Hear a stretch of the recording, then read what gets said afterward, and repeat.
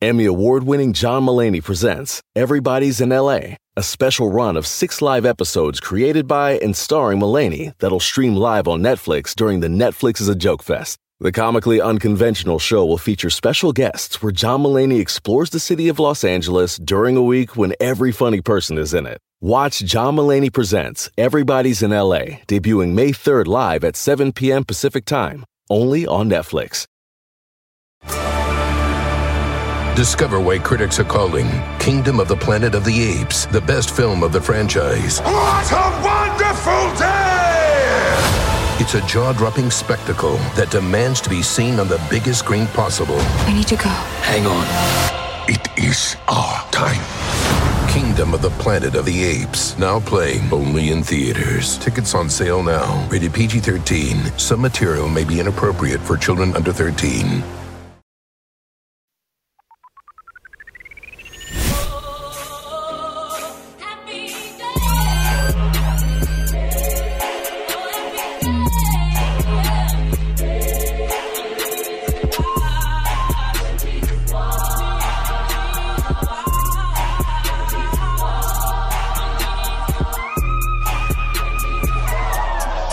Welcome back to another episode of the show. I'm Kofi Annan. And I am Anita Baker. This is The Read. Thank you for coming back.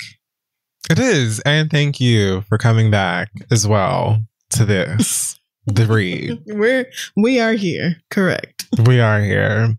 And I am once again holding my phone like a news reporter. You're holding your reporting mic. Live.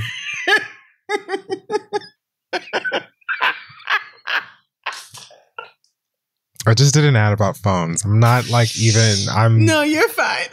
Not under the influence of anything. I'm sorry. You're fine. Well, yeah. But Yep. It's great over here, you guys. All right. So Black Excellence this week, we're going into a special theme because I'm a sports analyst. And so we're going to talk about hockey. Oh, great. Yeah, you are that. Okay. And, for me, typically when I would think of hockey for most of my life, I wouldn't think of black. I wouldn't think of black unless I was thinking of the color of the puck. Correct. Because I don't know many Afro-Americans that have anything to do with hockey.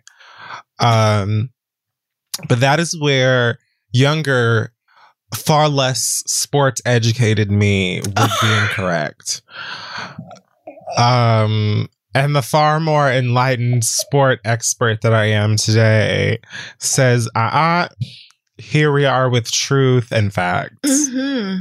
Yeah. So in today's Black Excellence, we're giving honor to Jason Payne, who's just been promoted from assistant coach to head coach of the Cincinnati Cyclones hockey team. This makes him the first Black head coach in professional hockey and the only Black coach in the league, only minority head coach in the league. Oh, wow. So this means that hockey's just about as white as you might have thought, but breaking that ceiling. That's what we're doing. Yeah. Mr. Jason Payne has been working in professional hockey for over 14 seasons. He even played hockey himself. Did you know that Cincinnati had a team called the Mighty Ducks? I don't think I knew that. It's fine. I don't That's think why I I'm knew here. that. I It's think to teach you about sports. Perhaps Canada had a team or some other northern state, but I did not know Cincinnati, Ohio did. No, I had no idea. Thank you for educating me, Mr. Sports Analyst. Since Jason has, he's worked as an assistant coach, a scout, skating coach, skills coach, and now head coach. Oh, he does it all for Cincinnati. So shout out to him. Hopefully this will encourage more people of all cultures and races and creeds to get into the hockey thing. And I'm sure there's been many a white man who has tried to stand in the way of Blacks succeeding in the sport of hockey, because they know if there's one thing and two things that we can do. Oh, Lord, please. Is skate and throw hands. So if niggas take over hockey, that's it. You're not getting your what else back. do you have? Yeah. You're literally not getting it back if niggas get into it. So good luck. We just don't like being cold. So Yeah. That is literally the only thing saving y'all is niggas don't like ice or snow. Yeah. We don't like cold temperatures. Unless it's in a cup in the summer. Right. So, but congratulations to Mr. Payne. Honestly, when I first heard his name, I thought of Martin Payne, and then I struggled a lot to not think of him as like Martin's cousin, but good because this is honestly, it's a spinoff that is occurring naturally in my brain right now, but good for him. Why not? And, you know, I love Black people invading things that white people think belong to them. So good for him and best of luck. But that's not where hockey Black excellence ends, because the Senate last month passed a bill to honor the first Black player in the NHL with a congressional gold medal. What? Willie O'Ree. Willie O'Ree, who played for government? the American U.S. Senate. Wow, okay. He debuted with the Boston Bruins back in the 50s, 1958. Oh, wow. So he really went through first. Oh, yeah. In Boston in the 50s? Oh, my God. I can only imagine how many times. Oh, no. He went through it. Yeah. How many accidents happened during his seasons. Oh, my God. White people, I'm sure, were wilding out. Wow. Well, he made history as the first Black player in the National Hockey League then, and went on to play 2 seasons for Boston. What? And then he played 13 years for the Western Hockey League. So now, in 2018, he was inducted into the Hockey Hall of Fame. There was a documentary about his life the following year. And earlier this year, the Boston Bruins retired his jersey. He was the 12th player in history to receive that. And then the Senate passed a bill also earlier this year to provide him with the Congressional Gold Medal, which he has since received. And they referred to him as a trailblazer for young people across the country. That's senators that passed the bill and whatnot. Right. And so there you go. Now he's, sits along, MLK and Coretta and Rosa Parks and looks lots of mostly dead white people who have a congressional gold medal. Yeah. So. I'm truly, first of all, I'm stunned that this brother debuted in Boston and then stayed there another 2 or 3 years. Like, what? He deserved a medal for that alone. In the 50s, like, Boston is racist right now. Like, openly. Today. Like, players there will tell you these white people are awful, like one of the worst markets to play in. So in the 50s, I know it was terrible. So I'm sure everything that he has received is well deserved. And even more on top of that, I don't know anything about hockey. Sadly, especially Black hockey. So thank you so much for telling me about these 2 people whose names I probably will not remember past tonight. Yes. Well, hockey is a lot like football, where real football, not American soccer, which is what I refer to the NFL as, because you're not going to steal land and sport names. Okay. The buck has to stop somewhere. Yeah. American so it's a lot like football. Okay. Where, the girls skate, and rather than a ball, you have a puck, or blood sausage, as the UK people like. It's kind of like please don't. And so you just whatever. This congressional honor situation, to me, it's lovely. It also kind of has a similar flavor to the end of what was that show? The Falcon and the Winter Soldier. You didn't watch, I know. I did. But The Falcon and the Winter Soldier is when Anthony Mackie's black ass is the new Captain America, and they have to like write in this whole like, how is this nigga going to be Captain America? He's black, and so they like, try to like dance around how complicated and nuanced it must be to be a nigga that's also Captain America. And then they have this like other nigga that was like the original Captain America, or like he was like a super soldier way back when, but nobody gave him his tea. And then like Anthony Mackie soldier Captain America was like, oh my goodness, like that's so lit, like you were the girl and like nobody knows about that, like the girl should know. And then he tells everybody, and then at the like the very end of the series, or at the end of the season or whatever, They give this old nigga like a statue or whatever in the Avengers Museum, and they literally put it in the kitchen. Like, it's like they Wow. like, well, not literally. Okay. It's not Don't do that. I was thinking Uncle Ben and Aunt Jemima. Don't do that. No, but they put it in some fucking alcove. They put this nigga's fucking statue like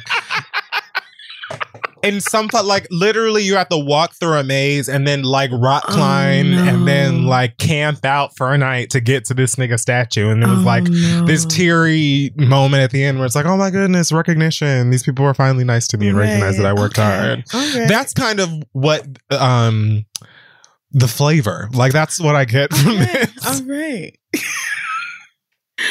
That was very enlightening. I really appreciate the detail you went into for that explanation. I needed that. Well, I know you didn't watch it. I mean, yes, and that is the thing. Like, I would have had no idea what you were talking about had you just said it. So the fact that you really went into it, now I fully understand. And your contempt. Just know the tea is that like Captain America is like old. Okay. Like from the like 50s, but like it's like super T old, but then they gave him like some like FDA approved heroin that like makes him live forever or whatever. Okay. And like superhuman, but like it was a nigga that was like the same T, but they never gave him his just due because he was a nigga. And so then Captain America, this new show on Disney Plus, they were like, oh, look at you, girl. And he's all like old and Cicely Tyson'd out and like, you know, preaching. And he's like, oh, you's gonna save America. I don't remember. Please. Something like that. And then they gave him a statue. So the Winter Soldier. It was meant to be heartwarming. Who is the Winter Soldier is the one who got the FDA heroin? No. The Winter Soldier is the white man. You saw. Wait, no. You didn't see Civil War. No. He killed the Black Panther's daddy. The Winter Soldier is this white man who has a metal arm, and he's Captain America's old homeboy. And they, I don't know, used to go to the sock hop with Sadie Hawkins together. I saw the scene in Black Panther where Black Panther's daddy died.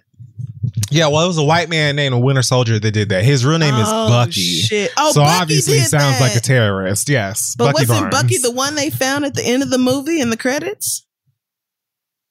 Yeah, well, he was being controlled by the ops. Oh, that's what happened. The Nazis. Yeah, the Nazis. Shit. Okay. We're controlling him to be an evil bad bitch. I don't know what the next movie was. Should have watched that. Maybe one of them. Previous. I don't know. One of those girls. But either way, the Winter Soldier is T now, and his best friend is a nigga. Okay. And they're like, well, his best friend is a nigga by way of his actual best friend, because his best friend lived forever, and then his best friend was a nigga because he could be best friends with a nigga because he lived forever. Okay. And so then his best friend died because he was old, because he went back in time and then came back and he was old, so he dead now. Right. And so he's like, oh, well, my best friend dead, and like you were his best friend, so I guess we best friends now. And so his best friend is a nigga, and his best friend is also Captain America, who's a nigga. So he's Captain Nigga America. Oh, or Captain Black America, Captain African American, whatever you want to call him. Okay. But the T is there was another one. Okay. No, I get. This is why the show is 3 hours. Yeah. Anyway. No, I understand all of this. Thank you so much. I'm just saying, if you watch that, it was like, did they really put this nigga statue in the closet? His statue's in the storage elevator. Oh, that's so fucked up. Why would they do that? To be It sounds racist. about right, though. Like, it really does sound like what America would do. Racist. Like, it was probably a nigga in the fucking writer's room that was like, now you know damn well they would not put that nigga's statue front and center. Put it next in the to Black fucking Widow. Utility closet, girl. Next to Tony Stark. Bitch, please. You know they wouldn't do that. Oh, God. Okay. Okay. Yeah, well, thank you for that, friend. I really appreciate it. Hey, y'all, this podcast is brought to you by Squarespace. Finding a work-life balance can be tough, okay? If anybody knows, I know. But Squarespace gives you the tools to reach your goals and have time to celebrate. If you don't know, Squarespace is the all-in-one website platform for entrepreneurs to stand out and succeed online. You can use Squarespace to create a website, engage with your audience, and sell anything from products to your time, all in one place. With the new guided design Squarespace Blueprint, you can select from curated layout and styling options to create a personalized website that's optimized for every device and make checkout easy for customers with easy-to-use payment tools. You can accept credit cards, PayPal, Apple Pay, and in certain countries, you can give customers the chance to buy now and pay later with Afterpay and ClearPay. And with Squarespace AI, you can explain what your site is about, choose your tone, enter what you need, and get auto-generated text. Y'all know I love Squarespace. I used it to put our website together. This is theread.com. I've also used it on my personal website, crystal.com. And that is because, first of all, it's very easy to use if you ever need to update it. It's simple to log in, make whatever updates you can make or whatever you need to do without knowing any code or anything like that. And it helps me to just stay organized, do everything I need to do. Because you got to have a web presence, okay? It's 2024. You got to have a web presence. So head on over to squarespace.com for a free trial. And when you're ready to launch, go to squarespace.com/theread to save 10% off your first purchase of a website or domain. Let them know Kid Fury and Crystal sent you. All right, let's get back to the show. Hey, y'all, listen, we all know that life is full of the yada, yada, yada. You know, sometimes you sign up for a contract one place, and then in order to get out of it, you got to send a million letters and go up there in person. And it's just a bunch of blah, blah, blah. Like, this could have been easier, okay? We've all dealt with the yada, yada before when companies have those sneaky gotchas hiding deep in fine print, or, you know, even bills that just seem to keep going up every month for no dang reason. Or when budget airlines promise a cheap fare, but then they charge you for every little thing until you might as well have just booked your ticket somewhere else. But it is possible to outsmart the yada yada, like triple checking airline deals and making sure everything you need is already included. So remember, you don't have to take the yada yada in life, and you don't have to take it from your wireless provider. Metro by T-Mobile has no contracts, no credit checks, no surprises, and not a yada yada. So stop by one of the over 6,000 Metro stores nationwide to sign up today. This week in our pop culture segment, Hot Tops, aka I've had the top of my life. Wow. And he's never felt this way before. Gross. Girl, I swear. It's true, and he owes it all to you. Okay, so Amen. Alrighty, well, let's play around with some of the young white children in their news. Oh, shall we? No, I don't really know. I just feel like we wouldn't talk about the Pussycat Dolls otherwise. No. Well, the white children wouldn't even. Do they even know who the fuck these girls are? I was going to say, like, Pussycat, are they even still a group? No, right? They're not. Like, they're not a group still anymore. Well, that's the story. Oh, okay. Let me shut up. Well, apparently, just a taste before COVID, November 2019, PCD announced that they would be hitting the road, Jack, and they would be coming back. Oh, they thought. They had thought. Yeah, okay. That's what a whole bunch of niggas thought. And then COVID said, right. Psych. Correct. And let's be honest, for some of y'all, you're better off staying at home. Well, so the girl said they were hitting the road, and then, you know, COVID happened and they shut shit down. So now that, you know, vaccinations and lives are happening and the girls are out, you know, tours are back on. Full festivals. Made in America just took place. Rolling Loud. Yep. Rolling Quiet. All of them. All of them. They're fully back. On a River. Thunder. Hear Me Roar.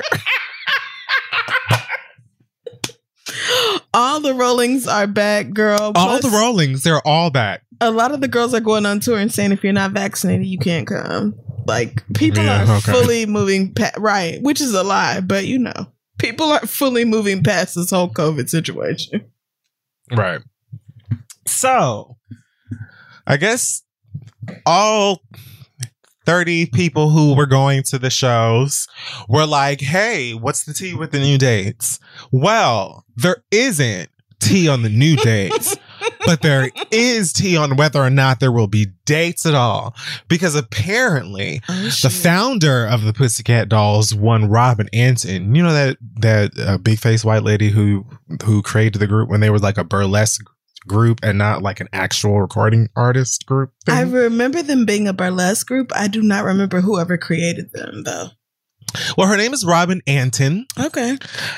And yes, she is suing Oh, God. Leader Nicole of the Pussycat Dolls, Nicole Sharper Image, because she said that Nicole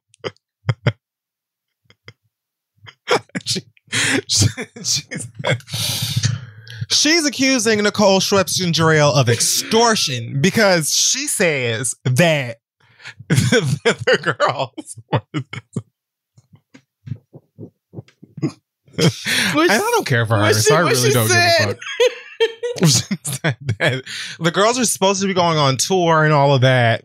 And apparently, in a suit that was filed with the Los Angeles Superior Court just last Friday, the best court, she says that the doll, Miss Nicole, is demanding an increase in her share of business venture PCD Worldwide. Oh, God. I guess the house for the Pussycat Dolls. Apparently, according to these papers, Nicole was given 49% stake in PCD Worldwide in exchange for her participation in this reunion tour that they announced at the end of 2019. So Mama said, if you want me to hit the road with these bitches, then you have to give me 49% of this company. Wow. Which would also serve as like, you know, the company that would, I guess, oversee their future projects, the brand, et cetera, merch, probably all of that good shit. Right. So now Robin claims that since the COVID dust has settled, Nicole is demanding that her share be increased from 49% to 75%, which would give her not only majority stake of the company, but also creative control over every goddamn thing. Right. And that is where Miss Robin said, "Oh, you've got me all the way fucked up." Okay. But she claims that Nicole refuses to participate in the tour if her desires are not met. And if the tour's dates are not dealt with soon, they might have to pay back Live Nation an estimated $600,000. What? Because apparently they went in some sort of partnership with Live Nation for this tour prior to them. Because they're expensive. Tours cost a lot of money. They do. So, woof. It looks like things are getting spicy over there at the Pussycat Dolls house. Not to mention, yeah, it does seem that way. According to what I read,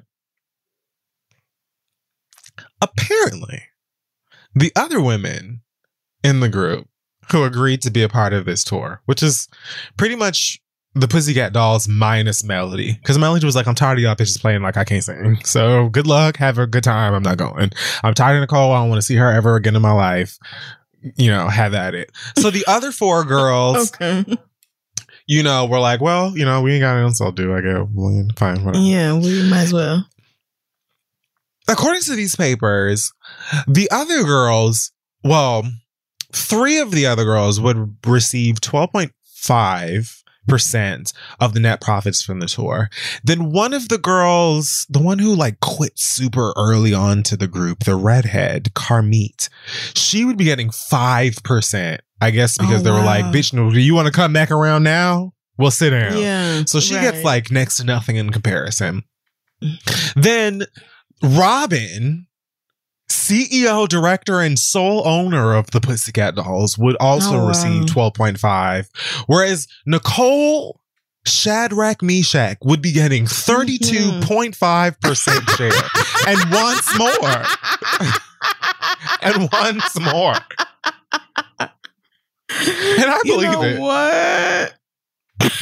I believe it, because the Pussycat Dolls as a recording group was always Nicole being like, "Listen, if y'all want to do this whole thing, whatever, I'm about it. But I don't give a fuck what one of these hoes got to say about this music. They don't sing. They can't sing. I barely respect them. If they want to dance, fine. But I don't want to hear anybody's opinion on anything. Matter of fact, don't even come to the studio. I will write, produce, and sing the music, and you dance. The end." So sounds about right. And honestly, as sad as it is, the more details that you gave out, the more I was like, you know, the question can simply be posed to everybody else as, would you be making more money if this didn't happen? And if you would not, you know, then you can adjust your expectations or your ego or whatever else and respond accordingly. Do you actually need the money that this tour or whatever else would generate? Another question to ask yourself. But like, I get it, because when you list out the numbers and everything, it sounds crazy. But Nicole, whatever her name is, would truly be the main draw for most of the people who purchase a ticket for this show. Like, she is if you say the Pussycat Dolls, that is the one name, even if people can't pronounce it, that they know from that group. So even if you are the owner or whatever else, you have to understand, like, who is actually going to make the money for this venture from a capitalistic standpoint. You can always say, no, it's my group. You can't use my name, period. And, you know, good luck on the Nicole whoever tour. But, you know, I'm sure everybody is looking for a check. It's COVID. Everybody's looking for an extra check. So they probably going to be more willing to go along with this. Fun fact, I know that one of the girls danced for the Miami Heat, like right as I was working for, like, she left like right as I started working at the American Airlines Arena to go do this. I think her name is Jessica. Okay. It doesn't matter. I knew who Jessica was because I was like, oh yeah, she danced for the Heat. Right. And then the rest of it happened. Okay. Listen, honestly, I totally agree with what you're saying. And I read here on BBC.com in this article, it was like, according to the papers, Nicole cites the growth of her personal brand and the opportunities she would have to forgo to continue to engage in the partnership as a reason for her demand of a bigger share. The Masked Singer, sis? Is that what we're talking about? I was going to say, that can't be right. That there's no way that that's correct. There's no way that, like, don't tell me it's because of your own personal brand and the money you be giving up. Just say it's because when people think of Pussycat Dolls, they think of me and none of the rest of you bitches. Don't tell me that other lie, because that don't make no fucking sense. I don't believe you would be giving up significant money for the Pussycat Dolls. I do not believe that. If this is true, I absolutely believe that Robin should at least get the money that she would have to pay back these people for this tour not happening. Past that, if you need the Pussycat Dolls to happen so damn bad again, just make new ones. Nicole never really popped solo. She tried, as she damn sure did. She never really did all that well solo, so she can talk and gas all the fuck she wants to. She clearly needed them backup dancers, because when she didn't have them, she wasn't hitting on shit. So I would say, yes, she's gorgeous. Yes, she can sing her face off. Find somebody else who's gorgeous and can sing her face off that's maybe a touch younger, no ageism, and some other pretty girls, and make a brand new set of Pussycat Dolls. Like, we don't. The thing that was sickening about them was that the songs were catchy and the aesthetic was there. Yeah. We don't necessarily need Nicole to be, but anyone can be a pussy. Yes. I never had a deep emotional connection to the Pussycat Dolls. So when it comes to female pop stars, you can really almost replace your starting lineup with whoever. And as long as the look and sound is right, people won't really care. Like, I doubt very many people were emotionally invested in who those girls were as a group. That's what I'm saying. So, yeah. Best of luck to whoever decides to go forward with this. Tori Spelling is in the news. Tori Spelling. I'm shocked. Star of a TV show one time that came out about privileged white children kissing and stuff, I guess. I never watched Beverly Hills 90210. Ever. Like, I didn't. I think it was just like maybe a taste ahead of my interests, you know? I don't think I was into like young adults making out when it was airing. Yeah, and unfortunately for me, it was also not part of my interests. I also never really watched 90210. I just remember seeing a lot. Because age or white? I saw like a bunch of, right, exactly. So I saw like a bunch of people, covers, with these random young white people, and white people at school talked about it. But, you know, my mom went to church and we was not looking at that. So this is one of those things where I also could not relate because my mama was not letting me watch whatever was happening on 90210. And I didn't watch the reboot either. So there go that. Yeah, I didn't watch the reboot either. Oh, well, that show never had any of my business. Like it was never any of my business.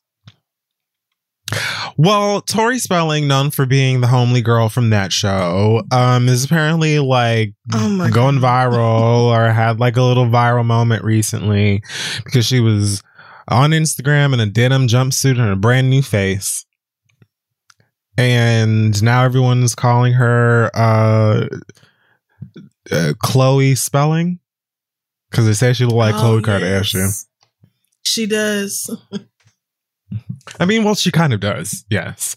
But I mean, she kind of does. But the real tea is that Khloe Kardashian looks like surgery. She looks like all the girls who have had a lot of work done because she has. That's the thing. It's like work done. We cite Khloe Kardashian, of course, because she's one of the most famous women in Hollywood. But when I see Tori Spelling's face, I'm just like, honestly, if I had to blame a famous person, I would blame Chloe's sister before I blamed Chloe. Because much like a lot of other white women in Hollywood, she's just attempting to hide her caucasity underneath fillers, bronzer, and rhinoplasty. And that's the same thing that Chloe's doing. Just trying to look like a spicy white person, an ethnic white person. You know what I mean? Just trying to look like white with a little turmeric. And so, you know, to me, I was just, when I saw this, I was like, Shantae, you stay.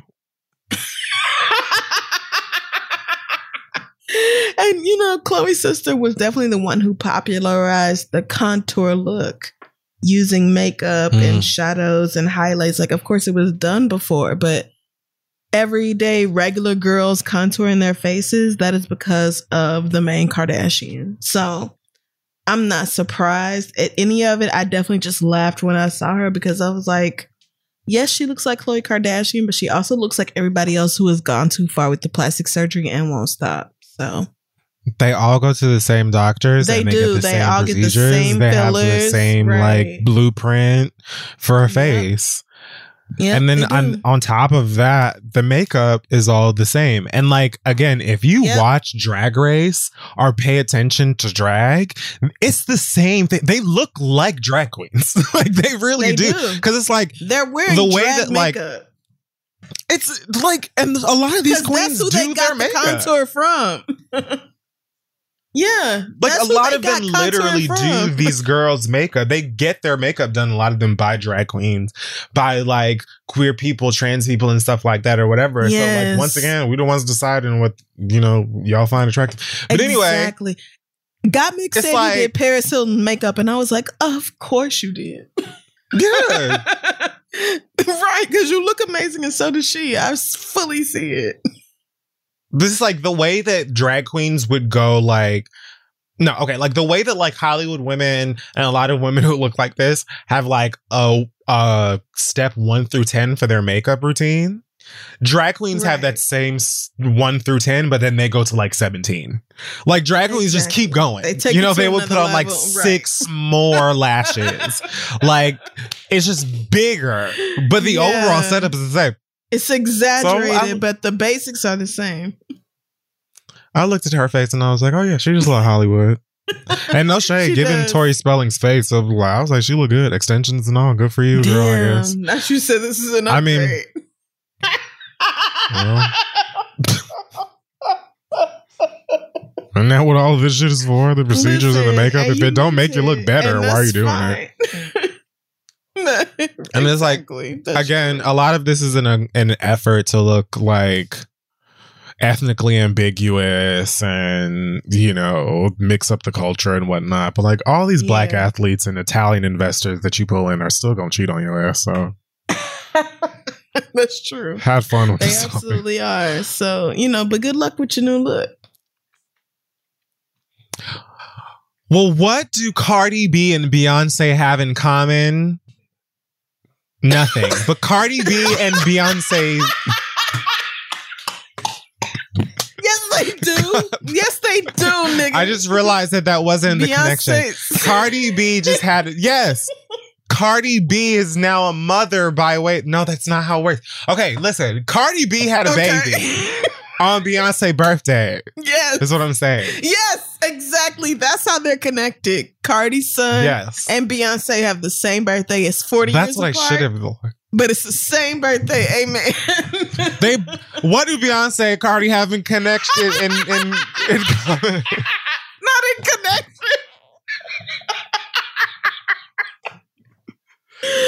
They're both especially connected to the Virgo experience. Without Cardi being a Virgo herself. What is Cardi? Isn't Cardi like a Sag or something? I don't know. I have no idea. But I'm happy for her. Oh my God. She has a Virgo son. God bless her.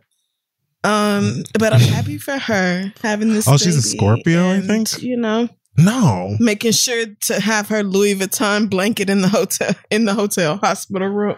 Girl, we'll get to that. What's before Scorpio? I don't know. What? I have no idea. Scorpio is like October, November-ish. 11th Zodiac. That's her birthday? Libra. Yeah, she's a Libra. I have a lot of Libra in my chart. So good for her. Okay. What is offset? She gave birth to... Oh, no, I don't. Let me find don't look it up. No, you don't have to. No, I'm curious. Now I have to know. Okay. It's too late. Well. Oh, God. He's a Sagittarius. Is he, a Gemini? Oh, he's Listen, that doesn't have anything to do with me. He's a December Sagittarius, and that's a completely different experience and journey than mine.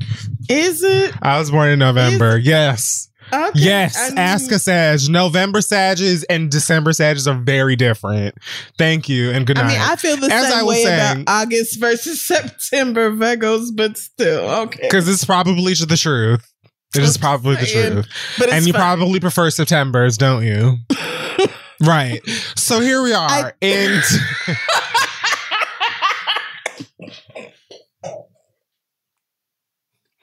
I think everybody prefers their birth month, but okay. True.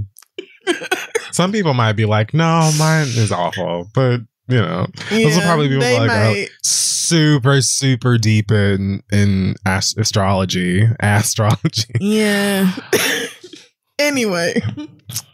Cardi B's son was born on the 4th of September. She posted a photograph with her hair wrapped up and her nigga next to her.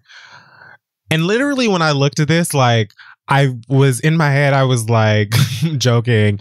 And, you know, I'm sure they cut the cord with scissors by Chrome Hearts and they brought the baby home in a Birkin. And that was prior to me noticing that she's literally underneath a Louis Vuitton blanket. Yes. I was not shocked at all. I just said, Cardi, really, every other bitch gives birth under that blue and pink dinosaur and heart or whatever printed blanket. Like, everybody gives birth under that regular ass hospital blanket. And you just had to make sure that your official pictures did not show no regular basic bitch shit. I had to cry. And the gag is, I did. And the gag is that fucking that hospital blanket that's about as thick as a Bounty paper towel probably costs more on that bill than this Louis Vuitton blanket, dude. Yeah, because they brought that Louis Vuitton from home. That's they throw off. Exactly. The couch. Right. Exactly. I said we're gonna have to take this to the dry cleaner, babe. It's soiled for real, but you know, to be spread out underneath this blanket in the hospital, you know, literally still got the wristbands on and everything.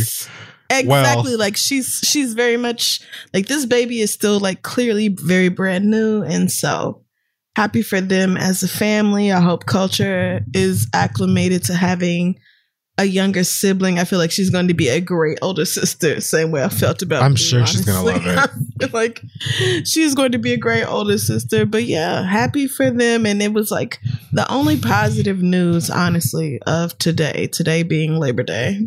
It was like the only good spot of celebrity. Niggas had to remind me. It was like, the rest of it was so awful. Bad, but this was nice. Yeah, it's been pretty bad, but this was nice.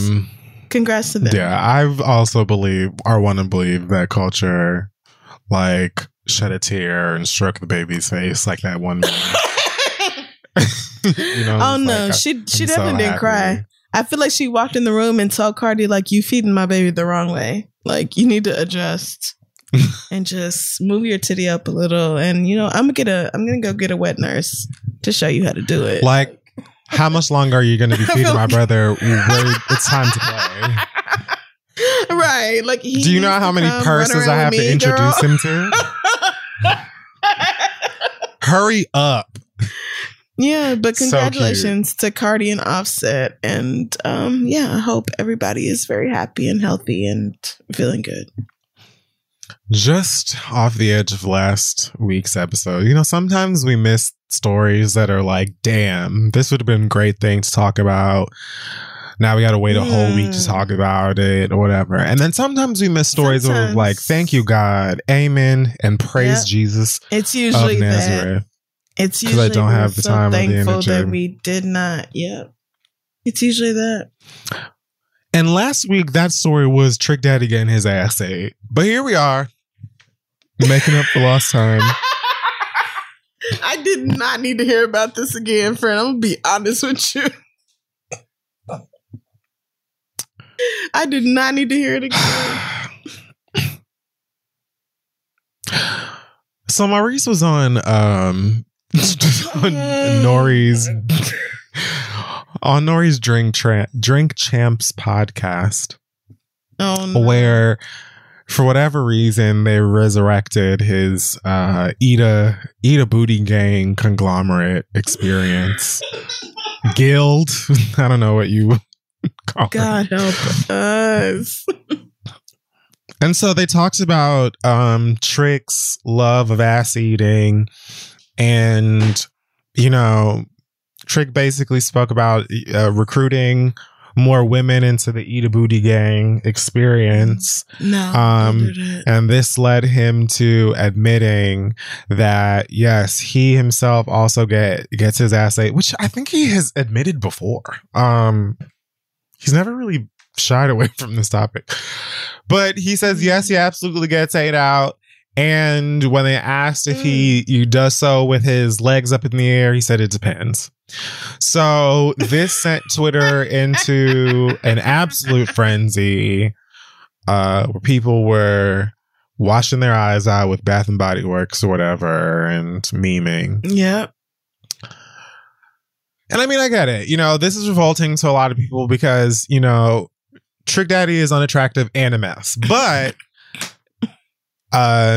it's also considered by many a threat to masculinity and thus male strength. So a lot of people are like, first of all, niggas getting their ass ate. Whoa. And then, more powerful than that, this nigga getting his ass ate. How? So, whom, questions. I honestly would have never thought about it that way. My first thought was, oh God, a cisgender heterosexual man probably not rinsing his ass out right for you to be all up in Thank you. That was my first thought. And that is my whole thing about eating niggas' asses. Yes. I don't have a problem with getting God ass today. I have no problem with that. Dykes love eating my ass, but also I'm a Virgo. I know. I am a triple fucking Virgo. My asshole is clean. Okay. Of course they love eating my ass. I can't imagine some random cis het nigga off the street. Like, you absolutely know there are dingleberries God all bless up your and through that DMs bitch. after that. All up and I'm just saying, all up and through that bitch, you know there are dingleberries all through that nigga's everything. It's a thicket in there, girl. His ass smell like you gotta forage through cheese. that shit to even find his booty hole, girl. It's going to be tangy. You know it's gonna be tangy. I don't have time for that. First of all, bitch, I'm not doing it, bitch. Is it like, do you scrape the crust off first, or is it like bread where it's you have your own? Like, some people like the crust, some people don't like the crust. No, is it like a stuffed crust where you eat the crust first and then? So I have dated people who like. I have dated people who are like, oh, you just came from the gym, let me sniff you. Like, you know, and I consider that to be a nasty nigga. but that's a kink. That's a kink. And you know what? But that's completely different. Like, yes, I'm not opposed to nothing that consenting adults agree to. But as for me, if you asking me to inhale particles, physical particles that I can see, I'm not going to do that. Like, I'm not going to inhale your booty dust, the shit particles that remained from whatever sandwich you had that day for lunch. Like, I'm simply not going to do that. And so that's where I feel like most of my issue is with eating niggas' asses, is that niggas are not meticulous about straight cisgender niggas are not meticulous about their ass like they should be if they want it ate. That's all I'm saying. When I was a child,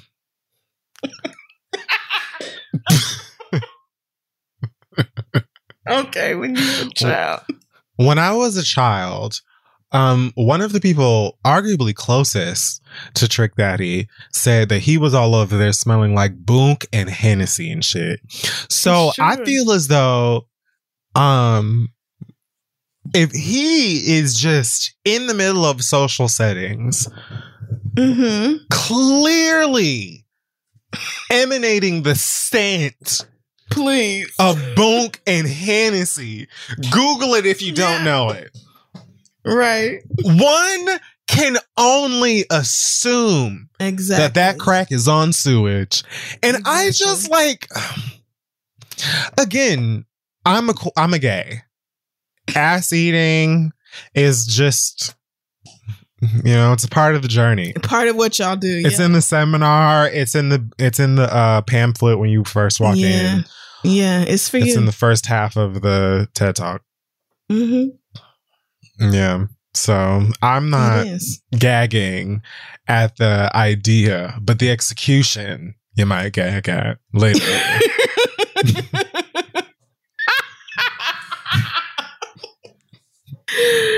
But you know, if those girls love it or like it, then I love it for them. And best of luck to everybody involved. I know what I would do.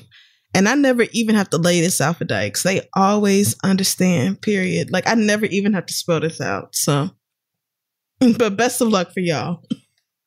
I will never forget you motherfuckers writing in the letter talking about. Also, he pulled his dick out and it had just a very pungent and sour smell. And taste. I put it in my mouth anyway. Taste. It has been years. It's been years. And I'm still like flummoxed and beside myself. I will forever be traumatized. And taste. You smelled that it was horrible. And you said, you know what? I'm going to do it anyway. What nigga is worth that? And the taste matched the stench. And you sucked it anyway. I imagine that nigga offered next to nothing to your life, right? Versus Trick Daddy, who just a couple weeks ago practically demanded some girl's attention because he paid $20 or whatever for her to get into a damn club. So I know that this nigga don't wash his ass and still expects people to eat it. Oh, God, help us. Jesus, it's bad out here, Lord. My word. Booty hole smelling like the Luther burger. So, also in this Drink Champs episode, he mentioned how he was apparently offered a spot to do a versus alongside Lil Boosie, to which he declined because Boosie is his dog. But if he's going to do a versus, he's going to smash that ass.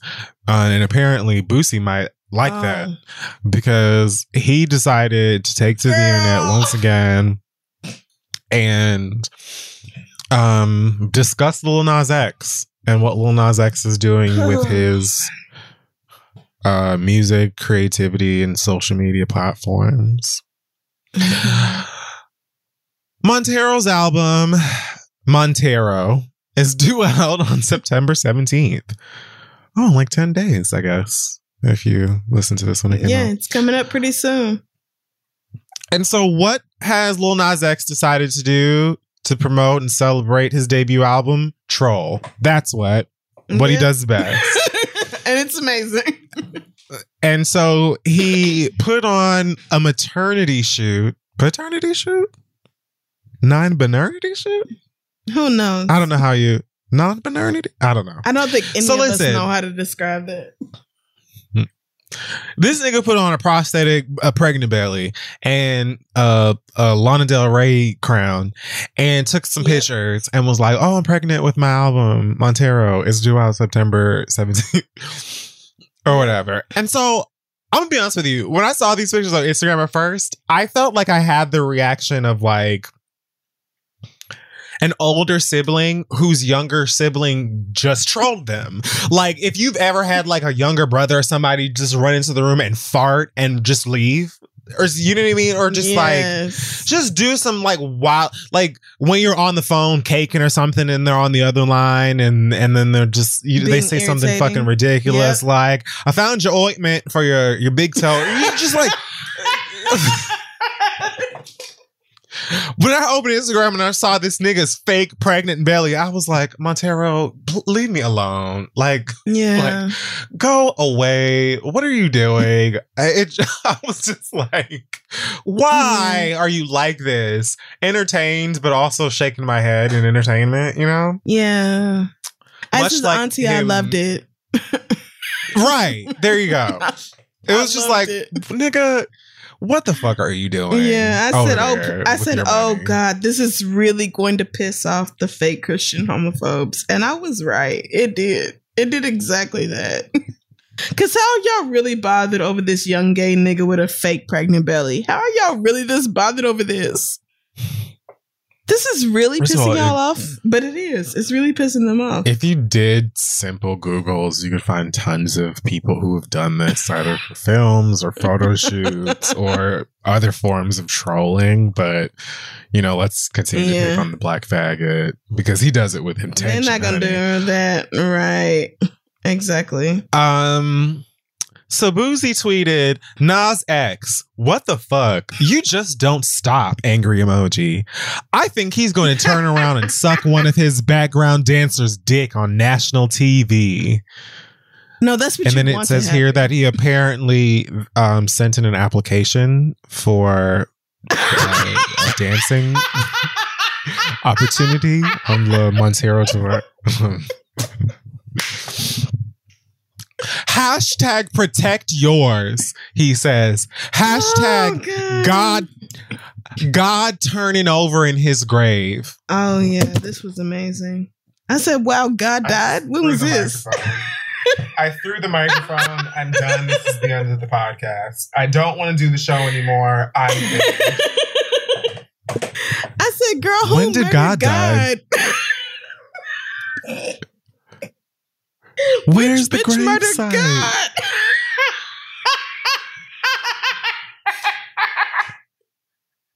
No, I said was it like a global way? This nigga is so fucking crazy. The party? Of course, like, sir, it is blatantly obvious to perhaps everybody but you that you really want to swallow some dick. You really want to do that. And I support that for you. I don't blame you. It's a lot of fun. Sure it is. I love it. But for you to be this pressed about it, clearly it's not just I am disgusted. Like, you're fully tapped in. You're interested. You're dialed into the whole culture. And yet a part of you was taught to be repulsed by it, so you're doing that. But don't no straight nigga who is not homophobic be this worried about what gay niggas are doing. I just need you to understand that. Because it's a demonstrated pattern with this nigga at this point. Like, you do it every time. It feels like it's like 60% that. Maybe 70. Okay. Maybe 65. And the rest of it at this point is like, oh, I get a lot of attention and validation when I say these things. Okay. Because I refuse to believe that you still care this much. You know, like... Right. I think that he just understands that a lot of people that are also homophobic and ridiculous give him a lot of validation, a lot of backing and support when he says these things. So I think, a lot of it is, his own internalized homophobia that probably has a lot to do with the fact that, yes, he too can't wait for another opportunity to have a swelling penis down that throat. Damn. Or maybe the opposite. He might be a top. I don't know. But I honestly believe that if that nigga doesn't get DP'd soon, he's going to voluntarily go back to prison or just explode. Exactly. And Boosie is 2 months older than me. And the fact that he looks the way he does lets me know that he has been abusing substances in order to avoid the truth about himself. Like, I feel like all of this is more evidence to what I've been saying. This nigga is trying very hard to deny and suppress the very truth about himself. And that's why he looks like he was born at the early stages of Gen X. Like, he looks like a late boomer because he's stressed out. Like, he's been around for a lot longer than he has. That's all I'm saying about Lil Boosie. Somebody. That's all I'm saying. That's all I'm saying. I don't. I don't remember the exact tweet, but somebody said something similar on. I'm sure I favorited that shit too. But basically they were like, the gag is Boosie is like 2 years older than me, but the nigga look. I don't even remember who it is. They said the nigga look like Thurgood Marshall or Joseph Laurie or somebody. They say that nigga look like Al Sharpton, and y'all just gonna act like it's okay. Exactly. You look at somebody else who's like 37, 38 years old, and you be like, bitch, what? It's all that hate. Yeah, it is. And it's sad, but God bless it. I mean, y'all are having fun. Like I said, I understand that there are cracks of the internet that are reserved for people who just love their entertainment with an extra dose of nig that maybe goes a bit further past my boundaries or taste. Yeah. And I feel like, Boosie's in there, the baby's in there, Kaya's in there. Oh yeah. And like I said, I don't believe in y'all anymore, and so have at it. Right. You got breath right here on this planet, like the rest of us. You probably shouldn't because COVID. But please. I just don't understand. Like, how much longer do y'all have to? You could just do something else. You just look at something else, watch something else, care about something else, like comment on something else. I just don't understand it. Like, this thing is A, obviously trolling, and B, promoting his album. So you talking about this and doing all of this is promotion. And it's hilarious to me that people are like calling Drake marketing genius because people companies like Adobe and McDonald's and Taco Bell or whoever are like memeing his album cover to promote their own businesses. Meanwhile, here this nigga go do it basically the same thing, except rather than using 12 pregnant emoji bitches on his cover, he actually went and got he's like, I'm gonna take it there. It's the same shit. They're both promoting albums, and you're talking about it because of that.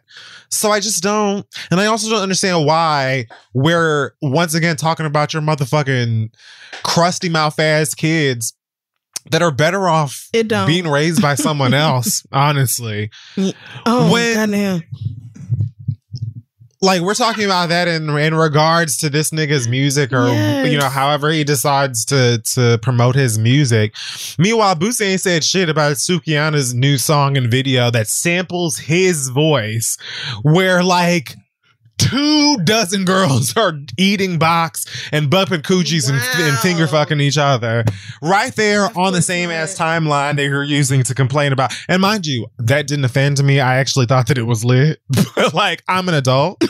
And I just find it funny that it's right there for your kids to watch on the same fucking platform that you're complaining about, but no one's saying anything about that, right? because you live for that. Right. Everybody wants to see a good hot cunt.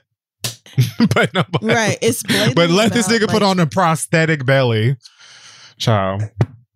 Yeah. And all of a sudden y'all are like, this is wrong for the kids to see. Like, oh, it was right for the kids to see some nigga impregnating 12 different bitches and they all represented in emoji format. Like, so it was okay for him to see a man doing all this different shit, but God forbid that somebody else play around with the idea of like gender and pregnancy. Like, it's all so blatantly not just homophobic, but like the idea that men would behave in the same way as women. So like that specific femphobia, that specific misogyny of, you taking dick, you acting like you would get pregnant, you doing like bitch shit. Like that's very much what it feels like to me. And that's what it feels like what most of these niggas' issue is. Because they have no problem, like you pointed out, with two women going at it sexually or whatever else. They love that shit, especially if they both femme. Like if it's a dyke and it's a femme, then y'all start to get real ugly about it because y'all feel like, damn, why you taking that? He has a song when it could be me and my it. real dick, right? This nigga has two red bones kissing in the backseat. I used to love that shit. I did. I used to in my youth. Lots of people did. Yeah, I did too. I love that fucking song. So like. It's just like, I see exactly what you're doing. You cannot trick me with whatever bullshit words you decide to spew out about this, because this is very selective and it's very intentional what you're doing. So don't try to lie to me about it. It's just that like being gay, queer, whatever, for over 30 years now. Well, I'm speaking for myself. I'm saying most of you who are listening who are also queer can probably agree. Exactly. Being queer for this many years, just kind of like, oh my God, can we stop wasting the time and just say you hate us and just cut right to it? You know what I mean? Like, because like all of the excuses and shit is a waste of time.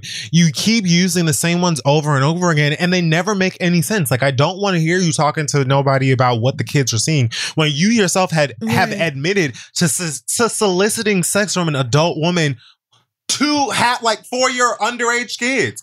Like, you have paid grown women to fuck your underage sons, I guess, to what, like try to force them into liking pussy? That is like, a sex why crime. Are we talking to you about anything? Right. And you can think the nigga's funny if you want to. I'm just like, I when you try to argue with me or anybody else about it, I hope that you keep that in mind. Yeah, no.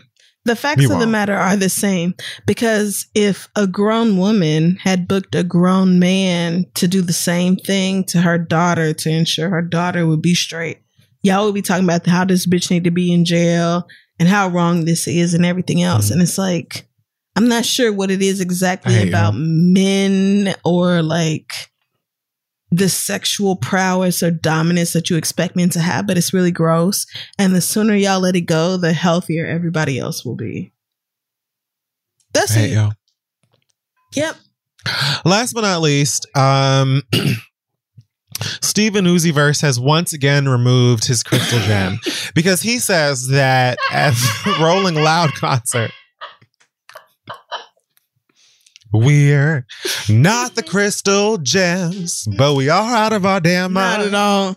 And if you think we ain't, bitch, we gonna show you all the time. Oh my God. That's why niggas come. All right, I can't keep it. All right. So listen. I can't with you. Mama pulled up on some carpet and was like, hey, they asked him, I guess, about the lack of diamonds. And he said he jumped in the crowd at Rolling Loud and they quote unquote kind of ripped it out. Oh, kind of. I guess the crowd. Of course, niggas saw a whole new future right in front of their faces. Of course they did. Of course Uzi. They did. It's $24 million. Are you crazy? You think they would kiss it like the Pope's ring? What did you think was going to happen? Of course not. No. Niggas are going to take that and pay their rent. Exactly. I love that he approached the TMZ camera too in the way that he always does with his little hoodie up, looking like a friendly stray puppy. I have a stray dog come up to me and be like, "Hey girl, what you doing?" No, I'm just chilling. I'm already hanging out. I'm good. Oh, you want to like go he just home? has this like We can go home. That's cool. I don't have to. Okay. He's so like petite, but also a Right. mess. Anyway, just put it in a glass case, nigga, and keep it at home. Yes, it's expensive. Yes, it's unnecessary and you don't need it. Yes, you could absolutely have a small town, maybe a large town with as much as this shit costs. But you decided to buy a rock. It's yours. Cool. Maybe just don't embed it in your flesh. Kind of dangerous. Right. Just put it in a case at home somewhere. In your favorite room, wherever you probably stream 2K and Grand Theft Auto and Skyrim, and just pass it down to one of your kids. At the bare minimum, if you're going to wear it while performing, don't jump out in the fucking crowd. Are you crazy? My God. Nigga, do you know real niggas come to this show? In Miami Gardens, Uzi? You leapt into a sea of niggas. Well, honestly, Rolling Loud everyday, I mean, but like, everyday ass, regular ass people, though. Regular people. What were you thinking was going to take place, my dog? You didn't leap into a crowd at Kylie Jenner's house. These are regular, everyday ass niggas who need their fucking bills paid. Of course, they snatch that shit out your flesh. Labels need to start requiring tutors for rappers that they sign under a certain age. Yeah, they do. You right. And like maybe a life coach that is also a Black woman. And a therapist. They need therapy immediately. Like for real. Horrible decisions have been made. Yeah.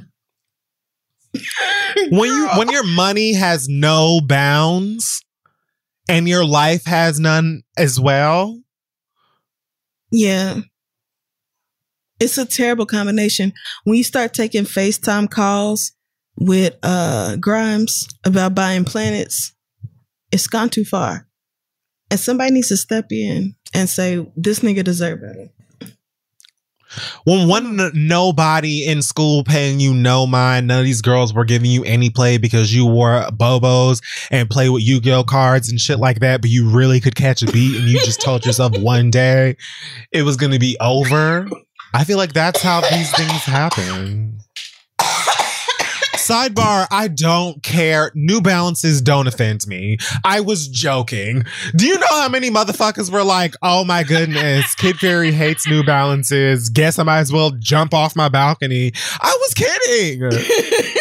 Ain't nothing wrong with New Balances. New Balances are comfortable and there are plenty of New Balances that are cute. I just I thought the question was, so what was the question? What are deal breakers in relationships? Deal breakers. Yeah.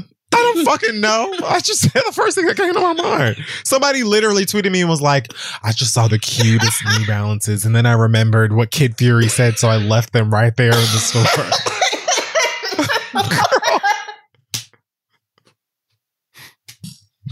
Like, buy your shoes right now about the damn New Balances.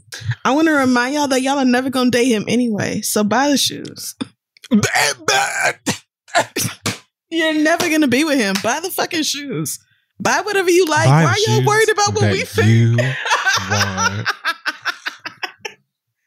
Yeah. But also, if you're like really great in every way, I'm not going to look down at your New Balances and be like, pooey, and just never speak to you again.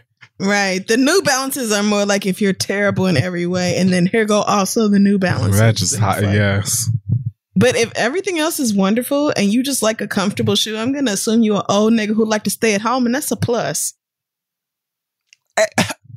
So I've dropped my microphone again. I like holding the mic. I actually like holding the microphone because I can drop it. You could be so dramatic, right? You could be so dramatic with it. What a nigga. I don't think I'm going to put it back on the stand. You're never going to put it back on the stand. Chris is going to be like, please. He's going to be like, no. There's a power in throwing this microphone. Okay. Amen. It feels so good. If you like it, I love it. You're right. You are right, though. A sensible New Balance or any other shoe definitely screams, nice I don't need to be here. Yeah. In fact, can we go? And that is incredibly attractive. So New Balances say, babe, do you want to order some pizza and get that new movie on Disney Plus? Yeah. Absolutely. And you like, I do, babe. Yes. I do. I would love to do that. And let's go to bed at 10:15. It's going to feel great. I'm soaked. Woo! Okay. So. Why did you have to? Okay. Is that it? Yeah, that's it. That's it for the hot tops this week. Okay. We're going to take a break and then that's it. When you want the best, you have to act quickly or someone else will get it instead. It's like if you're hiring for your business. You want to find the most talented people for your open roles before the competition scoops them up. So what's the best way to do that? We've told you. It's your girl, ZipRecruiter. ZipRecruiter finds qualified candidates fast, honey. And right now you can try it for free, girl, at ZipRecruiter.com/theread. ZipRecruiter's powerful matching technology takes center stage to identify top talent for your roles. Immediately after you post your job, ZipRecruiter's smart technology starts showing you qualified people for it. And I've actually used ZipRecruiter for my own personal things on the back end. And it really does work pretty quickly. And I also appreciate that it's easy to use because, this aging brain of mine in technology, we're parting ways, which makes me sad, but that's a different conversation.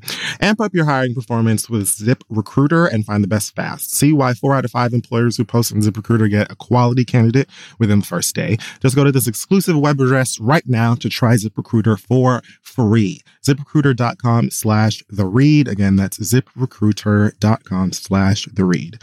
ZipRecruiter, the smartest way to hire. Now let's get back to show. So listen, guys, the next generation of influential Black voices can be found on NPR's new collection, Black Stories, Black Truths. I've been running my mouth about it for a while now. Black representation in media is incredibly important, and I feel like it's in kind of a precarious situation at the moment. So amplifying and enjoying as many of these stories as possible is pretty important. Black Stories, Black Truth is a celebration of Blackness from NPR. Each of NPR's Black voices are distinct, varied, and nuanced as the Black experience itself. You can get things from Bobby Shmurda to The Wire, Michelle Obama to reparations. There's no limit to the range of Black stories, Black truths. Black perspectives have always been centered in the telling of America's story. Now they are the story. Hear a feed of episodes from across NPR's podcasts that center on Black voices. Turn on NPR today and hear a range of voices as varied, nuanced, and Black as the country we reflect. Stories should never be about us without us. Listen now to Black Stories, Black Truths from NPR wherever you get podcasts. Okay, we're back, and it is time now for your listener letters. Yes, it is. Send your questions to asktheread@gmail.com. We may read them aloud on the show. As you may remember, this week is high school week. So we have a bunch of high school themed questions. All right. And our first letter comes from Ricky, who says, if you could live in any fiction or fantasy high school setting, what would it be? And if there are none that already exist that you would like to go to, what kind would you create? Thanks, Ricky. Fictional high school setting. Yeah.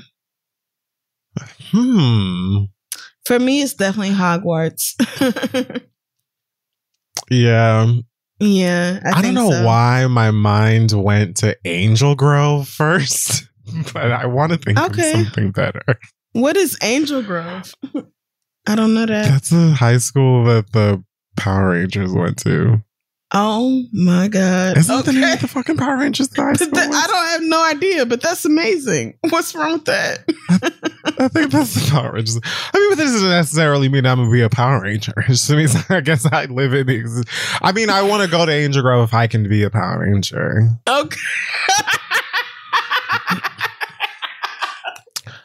And that's fine. I mean, I want to go to Hogwarts because before I even read Harry Potter, everybody told me that I was Hermione. So I was like, I gotta know who this Hermione bitch is. So I read the books and I really identified with her. I watched the movies and I was like, oh, y'all are smoking crack, but okay. But I get where people are coming from overall. So for me, Hogwarts, I think it's just like, I can't imagine a more fun experience becoming a young adult. But Power Rangers is cool as well. You should fight weird monsters and that one random bitch will never die. Rita Repulsa. Yeah, Rita Repulsa. I guess that's what her. She'll never be gone for good. Yes, she'll never be gone for good, but you can constantly fight that bitch. Yeah, I'm going to say Angel Grove so I can be a Power Ranger, or if I could be a Power Ranger. Professor Xavier's school for the Gifted? What's it called? Oh, the X-Men school, nigga. Y'all know what the fuck I'm talking about. Okay, Professor Xavier's school. But only if I could be a mutant. But only if I could be a mutant with cool powers. But only if I could be a mutant with cool powers that doesn't look like a mutant. I still look like a regular person. Can I just be Storm? Can I just be like related to Storm? I want to go to the school if I'm like actually like Storm's nephew or something, and then I get preferential treatment and also similar powers. Okay. Or the Gossip Girl school. Now, why Gossip Because Girl? I would drag them. Because first of all, I would have a way better website than Gossip Girl. Like, I would shit on Gossip Girl all the live long day. She'd hate me because my commentary would be way more sickening and way more entertaining. And the girls would look for me and I would be rich. Oh, I'm just now realizing that Gossip Girl was about a gossip website. I never watched that show. Oh yeah, like the good one. Well, I don't know if I haven't watched the new one. I heard some people like it. I'm talking about the original one, the Leighton Meester and Ryan Reynolds' wife. Okay, yeah, I never saw any of them, but if you say so, then I believe it. So fun. It never seemed like a show for me. Just like it wasn't. Whatever the one with Kristen Cavallari, The Hills, the 90210, the Orange Tree, the OC. Gossip Girl, the reality show. Yeah. Whatever it was. I never saw that either. That was not for me. The Hills was also deep. The Hills Have Eyes. Yes, that was. Yeah, but you had to have like a certain tolerance for white privilege and white people, right? And I've never had that, right? Yeah. So. But at least Gossip Girl was fictional. And so the shit that they went through was like actually entertaining and high risk and crazy, scandal and murder and conspiracy. The Hills was just like, Lauren, I was gonna wear that. Oh my God, you said what? And it was still a lot of fun. But you would literally want to like gouge out your own eyes. Yeah. Okay, so it's not for me, and that's fine. So, our next question comes from Jonathan, who says, "Was there ever a situation in high school where you had to fight, and if so, did you clear the bitch?" What kind of ratchet ghetto dumbass question? I actually did have a fight in high school. That's why I picked it. I don't think I got into a fight in high school. Not at school. Oh, I did at school in the hallway, right outside the band rehearsal room because we was both in the band. I feel like I had told this story on this show before. But this girl, I don't know what you're talking about. It does not sound familiar. And she dated this nigga before I did. He broke up with her a few months later. We started dating. She was still in her feelings about it. Yeah. So one would be after a few minutes. I mean, I guess, but like she was 2 years older than us. Like, girl, grow up. I don't even remember her name at this point. This was like 1995. Why would you? Yeah. So, okay. But I remember her like stepping to me like we was grown women out in the hallway outside of the band room, and I was like, "Bitch, are you serious?" And so then she caught herself trying to fight me. So of course I started punching her ass right back. And then my cousin Brandon was like, "Bitch, what you doing?" And I was like, "Nigga, you see this bitch coming at me? Don't fucking try me right now. What you mean? What is I'm doing? I don't give a fuck what my mom got to say about this. So then, like, the vice principal was there like 45 seconds later. The fight got shut down very quickly. We both got pulled at the principal's office. I was like, yo, that bitch started it with me. She mad because I got her man and that's none of my business. Like, I was very much like somebody on Ricky Lake about it. But I did. I had a fight in high school. I wouldn't say I cleared the bitch because it did not go on long enough for us to really fight. But I mean, I definitely hit her ass back. I don't know if she thought I wasn't finna do it, but like, girl, you're not finna just spill on me and I'm gonna sit there and take it, bitch. You got the wrong bitch. Now, I'm not violent, but don't fucking push me. So that was my only fight in high school. Other than that, I was very much like the good kid who did not get into no shit. So yeah, no, I don't think I ever got into a physical fight at school. I'd remember. Yeah. I came close once or twice, but I never fought in school. I got into a couple fights outside of school, though, usually after school. Yeah. And very close to the park that I grew up near, but not many. and like, I'm not even counting those. And they were never about me. Well, one time it was because these niggas tried to rob me and like, girl, move around. And I didn't clear anything in that situation because they jumped me to try to rob me. Damn. But then like one situation I remember is because somebody was talking about my mother, and then I actually got into more than one fight because of someone saying something about my mama. Once it was just like something about her accent type of, I think I remember. And my mother's accent isn't even strong. And then like I got into a fight in junior high school, I think, because my mother came to the school. I don't even remember what the kid said. I don't even think they said anything disrespectful. I just tried to say something slick. And I punched him in his face in English. Damn, I know that's right. But I don't remember.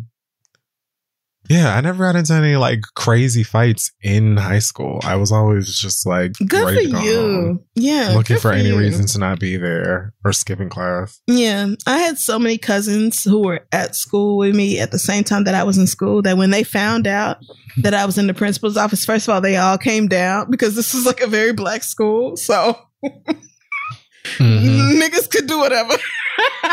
And they were all like, no, out of all my cousins, this bitch the last one who would fight. Right. So that was like the only reason I stayed out of real trouble is because all my ghetto ass cousins was like, nah, she didn't do this. She didn't start this shit for real. Like, that was the only reason. So it was a lot going on. But yeah, I only had one real fight in high school. So yeah, I feel like the fights that I'm thinking of in like my high school and junior high years were like, I feel like people forced my hand. Yeah. Oh yeah, I never started it. I never started it. Like, bitch, I'll never, because I'm just not that type of person. I would rather go read somewhere. But if you're gonna start with me, then okay, bitch, let's have a conversation. Let's do that then. Well, I swung first on those other cases. When them niggas tried to steal from me, I did not. And what did they say to me? Like, it was some punk shit too. What did them niggas say to me? They tried to act like they weren't even gonna do it too. Like, they said some shit like, oh my, I don't even remember. It was so long ago. I was probably like 16. And I was coming home from school and they knew that I had like an iPod or something. I feel like I've told this story before. And they asked me some random shit and like caught me off guard. And I was like, what the fuck are these niggas talking about? And I like tried to answer the question. The next thing I knew, they just swung on me. And I just had to start like trying to swing back. Yeah. And they tried to run me for my shit. I didn't even have, like, I think they were trying to steal the iPod. I didn't even have it on me. No, I did have it and I lied and said I didn't. Yes, I had it and I lied and said that I didn't. Smart. And they walked off on me and I went home and I called my mom and I was like, these boys trying to jump me over by the park. My mother was like, what? I know she was just like, oh no, I did not. And she just happened to be on the other line. She happens to be on the other line with my dad. Oh Lord. And so she was like, hold on. I'm gonna get off the phone with him. And she got on the other line with him, told him what happened. My dad left work. I know that's right. Drove to the park. Period. hopped out. They claim, I wasn't there. I was at home by this point, but they claim that like when he hopped out the car and approached the park, that the niggas like, you know, they started running. Yeah, because somebody's daddy showed up. Like right. Because somebody's daddy showed up. Oh no, oh, nigga. Shit. And he came to the house, got me, went back to the park. We went back over to the park. Them niggas weren't there. He was like, when we find them, you're going to fight them. And I was like, I did. And there are more than one. Like, what are we? It was just me. And it was like six I tried. It was just me. And these two other niggas, like. Anyways. That's your daddy saying we're going to finish the fight. Like, what do you want me? Like, is it going to be round for round? Like, what am I don't. What are we going to do? Are you going to jump in? Like, okay. Anyways, like, I don't remember, like, most of the time niggas came for me, I was like, leave me the fuck alone. Right. But if the moment that you said something about, like, family or friends, I was like, enraged. Yeah. But I wasn't, like, about it, like, anybody can get it, I'll punch you in your face until, like, after that. Yeah. Like, I feel you. 17, 18 plus. And I still prefer not to fight, but I will. Yeah. Exactly. Same. Our next letter comes from Ron, who says, if you could go back to high school with all of the knowledge that you have now, what would you do differently? Thanks, Ron. Go back to high school. Right. First of all, if I could go back to high school, I would not. That's first and foremost. With all of the knowledge that I could now. Oh, God. Honestly. that I have now. I would go back to me because I started high school at age 12. So I would go back to me and say, oh, girl, there's so many things. If we just get you to a therapist right now, there are so many things we can avoid with you. Like, I think I was 13. I mean, yeah, 12, 13, same thing. I could have been saved at that age, though. Like, I didn't have to grow up to be the depressed, anxious curmudgeon that I am. I could have been a better person than this if somebody had got to me right between 8th and 9th grade. So I probably would say, girl, we gonna find you like a Black therapist somewhere in the city who will see you for like $20 a week or whatever you can afford, and we're gonna help you to understand that so much of what is going on is beyond your control.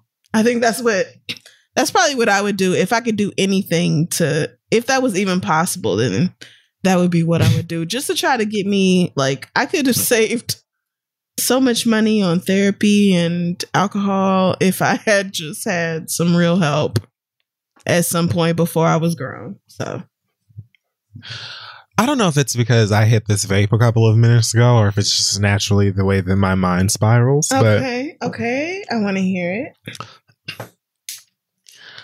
If I went back to high school with like my current set of skills, knowledge, state of mind, like all of this,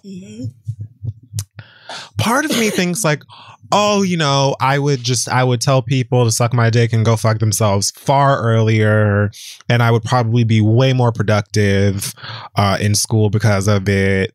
I would probably be far more involved in like extracurricular activities. I think I would just like probably be, I don't know, more active and probably happier because I would have a better understanding of who I am, what I'm capable of, and so on. Yeah. But I think a larger part of me feels like I would do everything the same. Oh, shit. Really? On purpose? Because I like where I'm at. Oh, that's deep. I'm happy. See, I'm saying, I don't know if it's the vape. No, I'm fucking with it, though. I'm fucking with it. I am a pillar of issues and constant dread. But at the same time, I'm so blessed. And I think that a lot of my experiences have led me to where I am. And so maybe because I watch a lot of sci-fi and I'm always like blown away by the space-time continuum and the butterfly effect and all that dumb shit. I think I would just sit there and be like, ooh, these dumb. I think I would find entertainment by like being able to clock how stupid everybody is. And you know what else I would do? I would super have a diary. Yeah. Oh God, yes. Something I would keep regularly, and I had journals and stuff, but I threw them away years ago, and I wish I had not. Yeah. Yeah. Like I periodically would like, you know, start a new journal or whatever, and then I would scrap it all the time. And I know I had one. There's probably one somewhere still at my parents' house. Yeah. I bet you my mom has it and it's not telling me. Anyway. But yeah, I would do that. I would be journaling away like crazy. Stupid ass motherfuckers and Miss Lima's lazy fucking ass. I'm dragging her every chance I get. I promise you. Like, I just thought about her ass the other day too. And I know that I have dragged Miss Lima several times on the podcast. Raggedy ass. Non-trying ass. Not giving a fuck. Worthless ass. Anyways. Okay. Yeah, I don't think you know what I love about that answer is that it's indicative of somebody who has embraced radical acceptance, which is, this is the situation I've been through. These are the experiences I've had. I'm not going to wish that things were different. I'm going to accept them the way they are and say, what would I do going forward? Which is something I'm really trying to embrace. So I love that you said that, because it gave me a totally different way of looking at things. Because I'm definitely still in the God, if I could go back and like change the circumstances, things would be so different. But I need to get to a place where I'm like, shit was what it was. Now what? Yeah, I mean, it's just like, I don't know what that would look like, you know? Like, I know that my parents would have been far more ecstatic because Caribbean, Black, like they expected me to get a double plus you were on be a everything. Doctor and a lawyer. 25 scholar. Listen, engineer, astronaut, like in the United Nations. Like I really should have been Kofi Annan. You should have been Kofi Annan. How dare you? Why are we getting vaccinations from Pfizer and not you, bitch? Like we came to America. Bitch, that was the point. But I don't know what the fuck things would have looked like on the other side of that. I know I still would have been a black fag in this country and world would still hate me. Exactly. I know that there would still be tons of disadvantages I would have to deal with regardless of what the fuck my GPA looked like. Right. I know motherfuckers would still not take me seriously. I know niggas still wouldn't be shit in relationships, you know? And so like, true. Like maybe I would have a different job or whatever. Or maybe I would still be really, really happy or happier. Mm-hmm. But the world would be the same. Yeah, fundamentally, it would still suck. It would still be set up against me. Yeah, so that's true. At least I got to talk shit with my friend and get paid for that. Amen. Like, I don't know that would be my job. No, counting well in high school, counting the things that count, counting the things that matter, the things that are blessings, the things you are grateful for, that counts. So. Yeah. Amen. Thank you for that, friend. Our last high school question comes from Isaac, who says, describe your high school crush, and if you've kept up with them, are they still fine? That's so funny. Oh God, did you just see him? I saw a few of them. Oh my God, are you kidding? Okay, I have to hear this. Okay, so like, this is so funny. I have like two niggas in mind, and they're polar opposites. One of them came in mind. I don't think I mentioned them last week, but one of them came in mind when I was pulling topics, and I watched that ATL thing, that ATL sequel, quote unquote trailer. That's basically just a TikTok of some niggas walking down like past a warehouse or something. But the nigga Albert, I think that's his name, Albie Daniels, who played the nigga from Brooklyn or whatever. You remember the nigga in ATL who was from New York? he reminded me a lot of one of my crushes in high school, who was this nigga whose name I will not say just in case somebody might know me or him or whatever. I doubt it.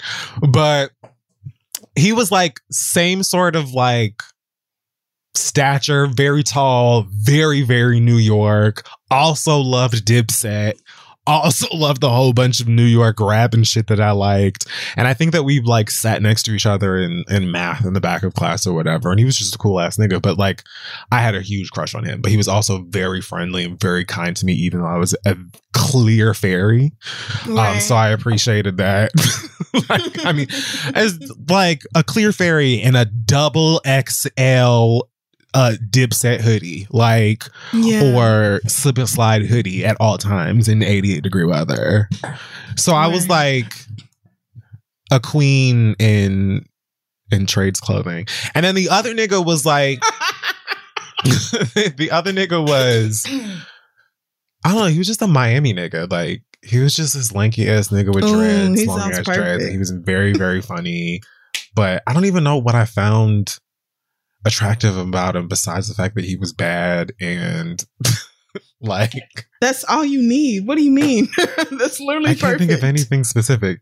You're muted. You said I was so sorry because I was like, what are you talking about? This is perfect. This nigga, he was lanky with dreads. Like, what was the problem? This is great. I mean, but I'm just trying to like say something specific about him so that people might be able to picture this nigga. He was just like, he almost looks like a Marley. He almost looks like a Marley. Okay. Yeah. Well, like he had long dreads. He had like a big old like wide nose and he just looked like a Miami nigga. Like I don't know what else to say. Makes sense, but he was very funny and like I don't know.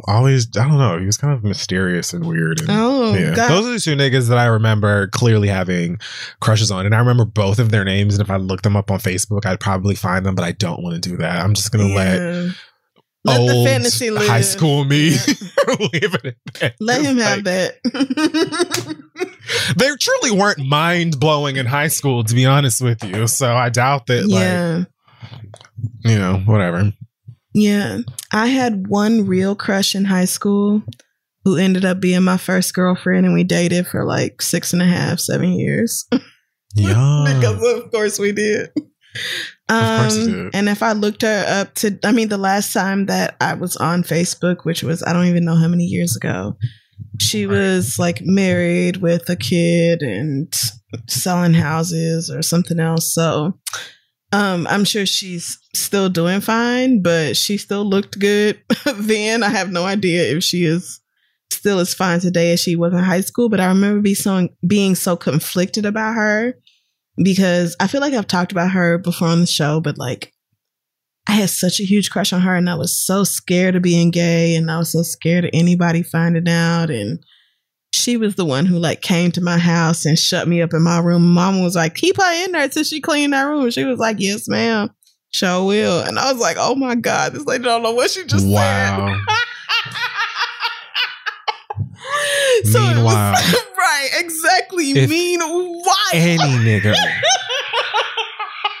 Mind you, I never brought anybody I had a crush on was interested into my house. She was never. No, she was like, I'm coming over. I was like, okay. If a nigga came to my house, it was always just a friend. And my mother, wide. Oh, I want the door all the way open. Matter of fact, here's a screwdriver. Take the door off of the hinges. My mama was so oblivious. She was like, y'all go in Crystal's room and do something. It's so dirty in there. You probably won't want to be in there no way. Meanwhile, this girl's like, show will. Where's that? Show me. Okay. Right. So she shut the door and was like, yeah, keep her in there until it's all clean. I said, oh yeah, my it will God. be. But anyway, wow.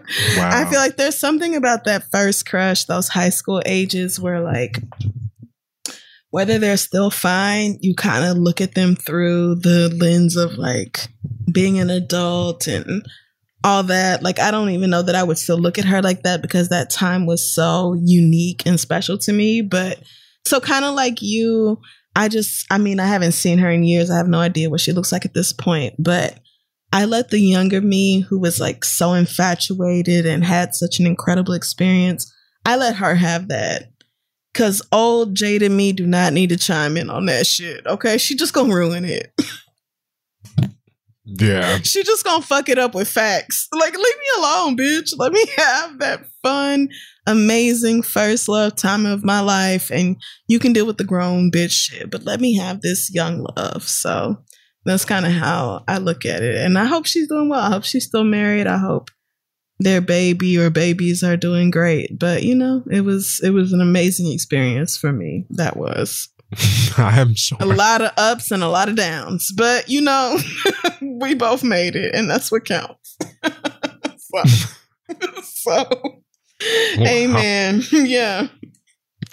Well, praise him. Okay, I think that's it for the high school letters this week. Thank you so much to everybody who submitted. We will go back to regular letters next week. Yeah, and then we'll pick a different topic. asktheread@gmail.com.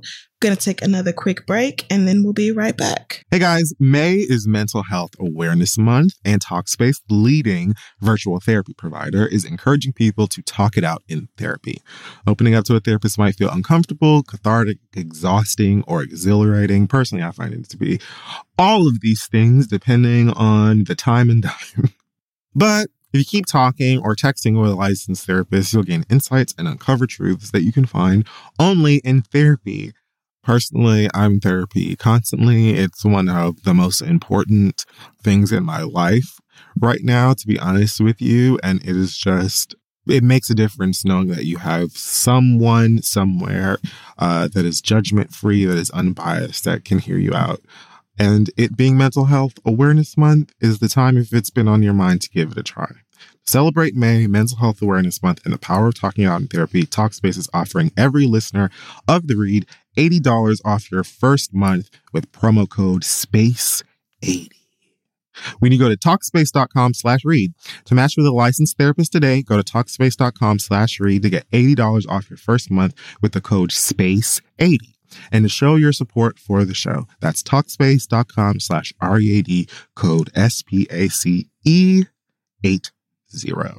Go get some help, talk some stuff out. Let's get back to the show. Okay, folks, we're back, and it is time now for us to do the read. That's true. And do you want me to go first? Okay. I can go because I feel like this shouldn't take me too long. Okay. Famous last words. And some of these, I don't even know. Maybe one of these might be one of yours. I don't know. Yeah. But anyways. Probably. I just wanted to say to the folks over in Texas making laws that have to do with women's bodies. Say it. Laws that have to do with, pregnancy, uteri, and abortions. I mean, we've talked about the ridiculous hypocrisy in these laws before. It just still blows my mind. Right. So if you haven't heard, basically Texas passed this law that essentially makes it so that I believe it is illegal to have an abortion after 6 weeks of pregnancy. Which is barely even knowing that you're pregnant, but okay. Many doctors have already stated that most women don't know that they're pregnant around this time. By the time pregnant women miss their period, they're already about 4 weeks. That doesn't even, call into account certain things like, delayed periods, different health conditions, irregular cycles, or whatever kinds of things that could come into play. But essentially, if you were to somehow find out, oh, my period's late, I'm 4 weeks pregnant, you then have 2 weeks to figure out the circumstances of your life and everything that's going on in it to decide whether or not you can get. It's kind of like way past fucking absurd. Yeah, it is. Also, obviously, because America, because Texas, because government, there aren't exceptions in this law if the pregnant person is a victim of rape, incest, things of those types. But apparently I read here on the New York Times that you are permitted to get an abortion for health reasons, but they are narrowly drawn, allowing termination only if the pregnancy could endanger the mother's life or lead to, quote, substantial and irreversible impairment of a major bodily function. Why so much litigation and specificity over bodies that ain't yours and ain't got nothing to fuck to do with you? It's really confusing. And it's also terrifying that you can be like, first of all, flat out, if, you know, you're pregnant or you became pregnant against your own damn will. Right. In violent circumstances, traumatic or whatever the fuck else. Too bad. We don't give a damn. Right. Sucks to be you. But also, let's make the verbiage extra creepy and weird. So that, like, because, like, of course, it would be ridiculous and inhumane to say that you cannot have this abortion even if you're gonna die, right? But let's make it so that we can really nitpick and move the post as much as we want to in any of these cases. I'd say specifically, if you are a pregnant person that resides in an intersection that we soups don't give a fuck about. Oh, yeah. It's literally that. If you can get pregnant, they don't care about you, period. It don't matter what your identity is. I just think it is really absurd and once again frustrating to kind of see us making this huge, like, this huge to do, all of this, you know, debate and argument and think piecery, while we're also like dancing around the basics and all of the irony and all of the hypocrisy. How much longer are we going to continue this bullshit idea that y'all are so anti-abortion because of the life of children and children deserve a life, and, you know, when the heartbeat starts, it is indicative of life, and that life deserves a chance, and what about the kids and all of the children? Yeah. We care about the kids. You don't, though. But let that child be born female, Black, Asian, First Nation, disabled, visibly trans, colored in any way. Anywhere in the queer experience and spectrum. Like, let this child be anything besides Caucasian and male identifying. Y'all don't give a fuck about them. So what are we talking about? And when I think about it further, I say to myself, no, sir. They don't give a fuck about those little Caucasian boys either. Because let somebody come out with an automatic fucking firearm. Let somebody come down to the local elementary school with a fucking assault rifle and ring bells on everybody's fucking baby. These same motherfuckers running down to the courthouses, banging gavels, doing all of this shit and arguing about the babies and what about the babies and what about the babies will be the same motherfuckers saying fuck you and your baby if you want my guns come and take them from my bleeding white hands. True. So what are we doing? Lying. Y'all have literally not only watched your weird, freakish American brethren slay children in places where they were supposed to be safe, supposed to be building and learning and all of this other stuff. But you said, so what? Collectively. And not only that, you then spend time, your own adult time, mocking victims, survivors,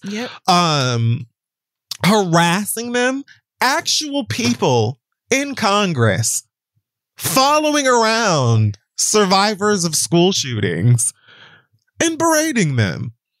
Also, they can continue to carry firearms around and shoot some more of your goddamn babies. So I just kind of can't make sense of this. Oh, the children. Oh, the children. What about the babies and the heartbeat shit? Because you don't care about kids. You don't care about anything besides policing women and their bodies and what they can and can't do with them. Right. And putting more binds and chains on, right, you know, people who can get pregnant. Yeah. That's really all that it is. Anybody born with a uterus and a vagina, you are like completely against them and hell-bent on controlling them. I'm so glad you brought this up because this was definitely part of what I was going to say today for my read, which is like everything you just said. And also, y'all are completely uninterested in punishing the penis havers who get these people pregnant. It's like they have nothing to do with it. They're completely left out of the punishment part of the legislation when these women, it's mostly women, cannot get pregnant alone. They cannot do it by themselves. We are not some one-celled organism that can simply divide and reproduce. We are not that. That would be awesome, though. It would. It would be. We would be better off because everybody would be female. But, but we are not that. We require two to fucking tango. It takes two to make this science work. And yet, nowhere in the legislation are the people with dicks responsible for any of it. That's how you know it's about oppressing women, oppressing people who can reproduce. That's how you know it's about control and not about the unborn. Because you know, I should give a fuck about the born. And if you need proof of that, Texas, we can just point to the fact that your governor is trying to prosecute every county that says kids have to wear a mask or teachers have to wear a mask or anybody has to be vaccinated. Like the fact that y'all don't care if these kids and teachers live or die is all the proof of that anyone could possibly need. Are you kidding? You clearly don't care about the born. You clearly don't, because you're letting them and their families suffer right fucking now. So please save the dumb shit. Right. And you're doing it happily. So save the dumb shit about caring so much about those who don't have a voice. You don't give a fuck about them kids. Them kids is out here right now stuffing every fucking ICU in Texas to the point where they got to go out of state because ain't no more fucking beds. You don't give a fuck about them kids. Shut up with that lie. Yeah. So that's all I had to say about that. I just kind of find it ridiculous. I just had to let it that out. We're still doing this whole like, because it's clearly not about that. It's clearly not about, oh my God, lives. And these people deserve the chance to come Earthside to do what? To be treated to this fucking world, this capitalistic bullshit society where who they are doesn't fucking count. And they're going to be oppressed every day of their lives. So you have one more fucking cog in your machinery to make a billionaire another $18,000 a year. Girl, leave me the fuck alone. Like, girl, please leave me the fuck out of it. Don't say that shit about caring about kids to me. If you are against abortion, don't say nothing about caring about the kids to me. Because take one good look at the society, you can see the society don't give a fuck about kids. And you know how? Because we don't give a fuck about they mamas. And across every species, the one that gives birth is the one that cares for the children, like almost in totality, period. You don't give a fuck about kids because you don't give a fuck about the people who bring them into this world. So don't talk to me about it. Lastly, I just wanted to say to Glamour Magazine, I don't know who asked you, but you didn't have to answer. I was so mad at this. You didn't have to answer at all. I was so mad. I wasn't even... I'm sorry, go ahead. No, I'm done. Like, I don't know who asked you guys anything. Did y'all have to do this right after we did it? Like, because the number of times I got tagged in this. It's all I've seen all week. Truly, I feel like it is y'all's fault I got tagged as many times as I did in this story. Like, yes, your opinions are wrong. I didn't even bother to click through to see whether your author was black. Probably was, because you're not that stupid.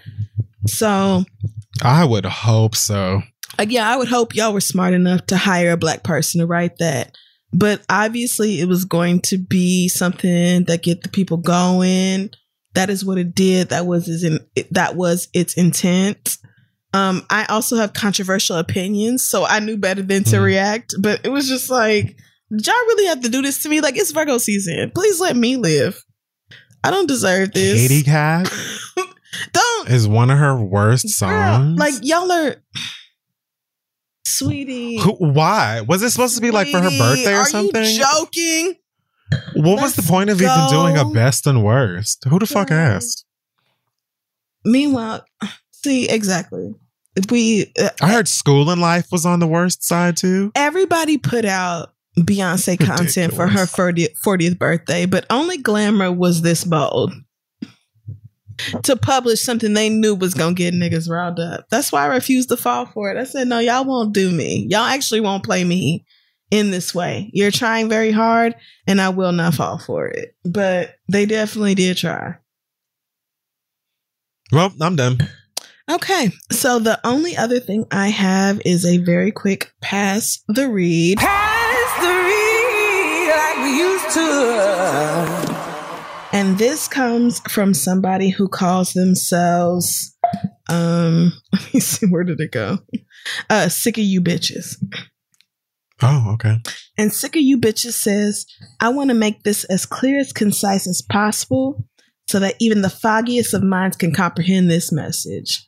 I want to issue a heavenly, sanctified, and blessed fuck you to all the yellow-toothed privileged ass bishops that keep telling us located in the epicenter of natural disasters to just evacuate. You say it like we did not actually consider this as a solution since we are the people in the situation. Speaking as somebody who has, by the grace of God, survived Hurricane Katrina, it is not simple to get up, leave your home, possession, and families when you are in the path of a natural fucking disaster. Everybody's situation is different. Some people do not have the finances to just leave, places to evacuate to, or family to rely on in times of emergency such as Hurricane Ida.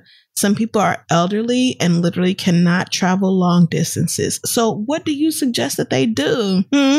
Since you got your degree and you know every fucking thing, are you opening your home to those of us who are seeking refuge? Are you offering to pay for our stay at a motel, hotel, or Holiday Inn? Are you providing the funds to allow us to travel by bus, plane, or train? No, then bitch, why is your mouth moving? Why?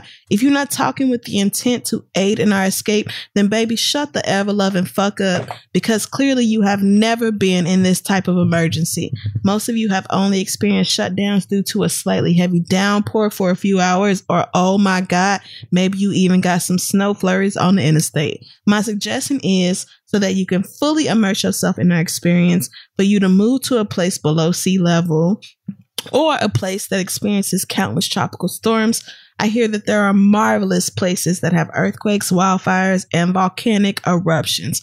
Please think before you speak, because oftentimes the words you use to put out into the world are obviously saturated in the fact that you have never experienced anything close to what you are speaking on.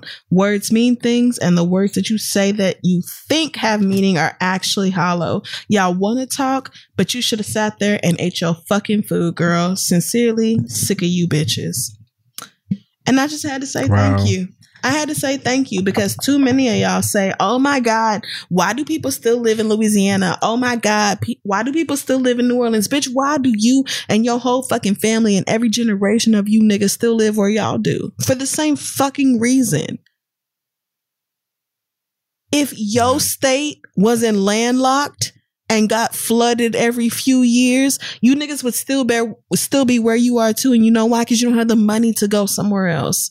And that is true of almost everybody. So shut the fuck up judging people for where they live. And honestly, I'd rather take the risk in New Orleans than be quote unquote safe in some state that might get 2 tornadoes a year. Like, girl, leave me alone. Let people live their fucking lives. Y'all are over here mad at niggas for doing the best that they can to survive. Meanwhile, are you opening up your Cash App or your Venmo or whatever the fuck else to make sure people have enough, not just enough money for a hospital, or not a hospital, but a hotel night. But I'm talking about families of 6 or 7 where you're looking at a suite of rooms or more.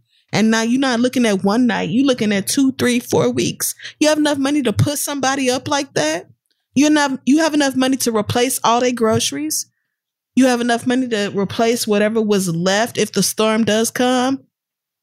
Or random niggas come? Or whoever comes and robs their fucking house? Do you have the money for any of that? No. You know what you have? The space and the privilege to sit back and have the goddamn audacity to speak on something you know nothing about. You've never been in a position to evacuate. So shut the fuck up. You don't know nothing about what it's like to fight for your fucking life against Mother Nature, and the government don't give a shit about you. So shut the fuck up. You ain't never had to think about whether you could steal some bread from the store or starve. And not just you, but your fucking babies. Girl, shut up. People should never be in this position. It should never be up to people. It should be the government, their local, state, federal government saying, oh, girl, it's a hurricane coming. Let us pay for all of y'all to stay in luxury hotels for the next 2 weeks until we make sure everything is okay. And then make sure, as soon as you get home, file a claim and let us know what's damaged or missing so that we can replace it and you can continue to live happy and healthy lives. But we don't live in that kind of world. So stop judging people for making the decisions they have to make. You stupid, privileged bitch. Because you don't know nothing about it. And be glad that you don't. That's what I understand about people who have privileges. Why can't you just be happy that you don't know what it's like for the rest of us? Why can't you just be glad about that? Why does it have to be all this extra bullshit? Shut the fuck up and enjoy that you don't know what it's like. Thank you. Yeah. That's it. Like, that's it. Just like, be glad you don't know what it's like. Be glad. And that's that. Well, that's it for the read this week. Yes, it is. Thank you for checking out this week's episode of The Read. This week's episode is also brought to you by Liberty, the weekly podcast from the ACLU, exploring the biggest civil rights and civil liberties issues of the day. As part of the ACLU's Systemic Equality Program, many recent conversations focus on how we address America's legacy of racism and systemic discrimination. You can subscribe to At Liberty on Apple Podcasts, Spotify, or anywhere else you get your podcast. Recent episodes have included conversations with Kimberly Crenshaw on the true meaning of critical race theory. So if you want to check that out, again, subscribe to At Liberty on Apple Podcasts, Spotify, or anywhere else you get your podcasts. Check us out at thisistheread.com or on social media at thisistheread. Friend, do you have anything else to say before we leave? Rest in peace to Michael K. Williams. That really, really made me sad today. One of my faves. Such an amazing actor. I've heard so many awesome things about him from people who have met him. I was obviously a huge fan of The Wire, one of the best shows ever created. But, you know, he also was in When They See Us and Lovecraft Country, and he was in, 12 Years a Slave. I mean, like, and a ton amazing of things. in everything that he did. Everything. Yeah, amazing in everything he did. But he also didn't shy away from like playing queer characters and like with nuance, and I feel like he did them really well. And so he's in fucking Community. Like, I'm really sad. So that one, I saw that today and was like, oh, come on. And then Greg Leakes passed away, I think last week, after fighting cancer for ages. So that was really sad too. So rest in power to both of those people, and thoughts and prayers to their family and stuff like that, because circumstances are already shitty and it's hard enough to like be around the people that you love and things like that. So yeah, I honestly, everyone is surrounded by love. The Michael K. Williams news I like honestly cannot handle. Like, I'm just kind of, I acknowledge it, but it's very difficult for me to accept. So I'm not really doing that right now. But it just feels like there's been a lot of loss lately, and I just want everybody to be super careful. I don't even know how to say it. Things are really hard, and I completely understand looking for refuge from what's going on. I just want everybody to be as mindful as possible, if possible, because this is really sad. Like, this is sadly the 4th or 5th death I've heard about in the past week or two from overdose from drugs that were probably laced with fentanyl or something else. So that's why I'm saying that. It's just like worrying, and I don't know. I just want the best for niggas, and I'm really sad. So I didn't even know how he died, to be honest with you. Yeah, it was an overdose. I just read that they found him in his apartment. Well, so allegedly it was an overdose. And so people are saying, oh my God, so much coke is being cut lately with fentanyl, and 4 people overdosed at a party in LA last weekend. So it's like, maybe that is what's going on. And if so, I just want to remind everybody, like, you can buy fentanyl testing strips, and I don't know, just be as careful as you can, because I get it. And I'm not going to tell you not to do drugs, because Lord knows I'm not going to stop drinking wine. So I get it. Yeah. And just be as safe as possible. That's all. Love you. All right, folks. Have a good week. Be safe. Yeah, we'll see y'all next week, niggas. Emmy award-winning John Mulaney presents Everybody's in L.A., a special run of 6 live episodes created by and starring Mulaney that'll stream live on Netflix during the Netflix is a Joke Fest. The comically unconventional show will feature special guests where John Mulaney explores the city of Los Angeles during a week when every funny person is in it. Watch John Mulaney Presents Everybody's in L.A., debuting May 3rd live at 7 p.m. Pacific Time, only on Netflix. This is a big year. The Ohio Lottery's golden anniversary. 50 years of excitement, of growing jackpots and crossed fingers. 50 years of funding for schools, of changed lives and brightened days. 50 years of fun, and that is worth celebrating. So watch for can't-miss promotions, huge events, and new games that will make the Ohio Lottery's 50th year its biggest one yet. Learn more at funturns50.com.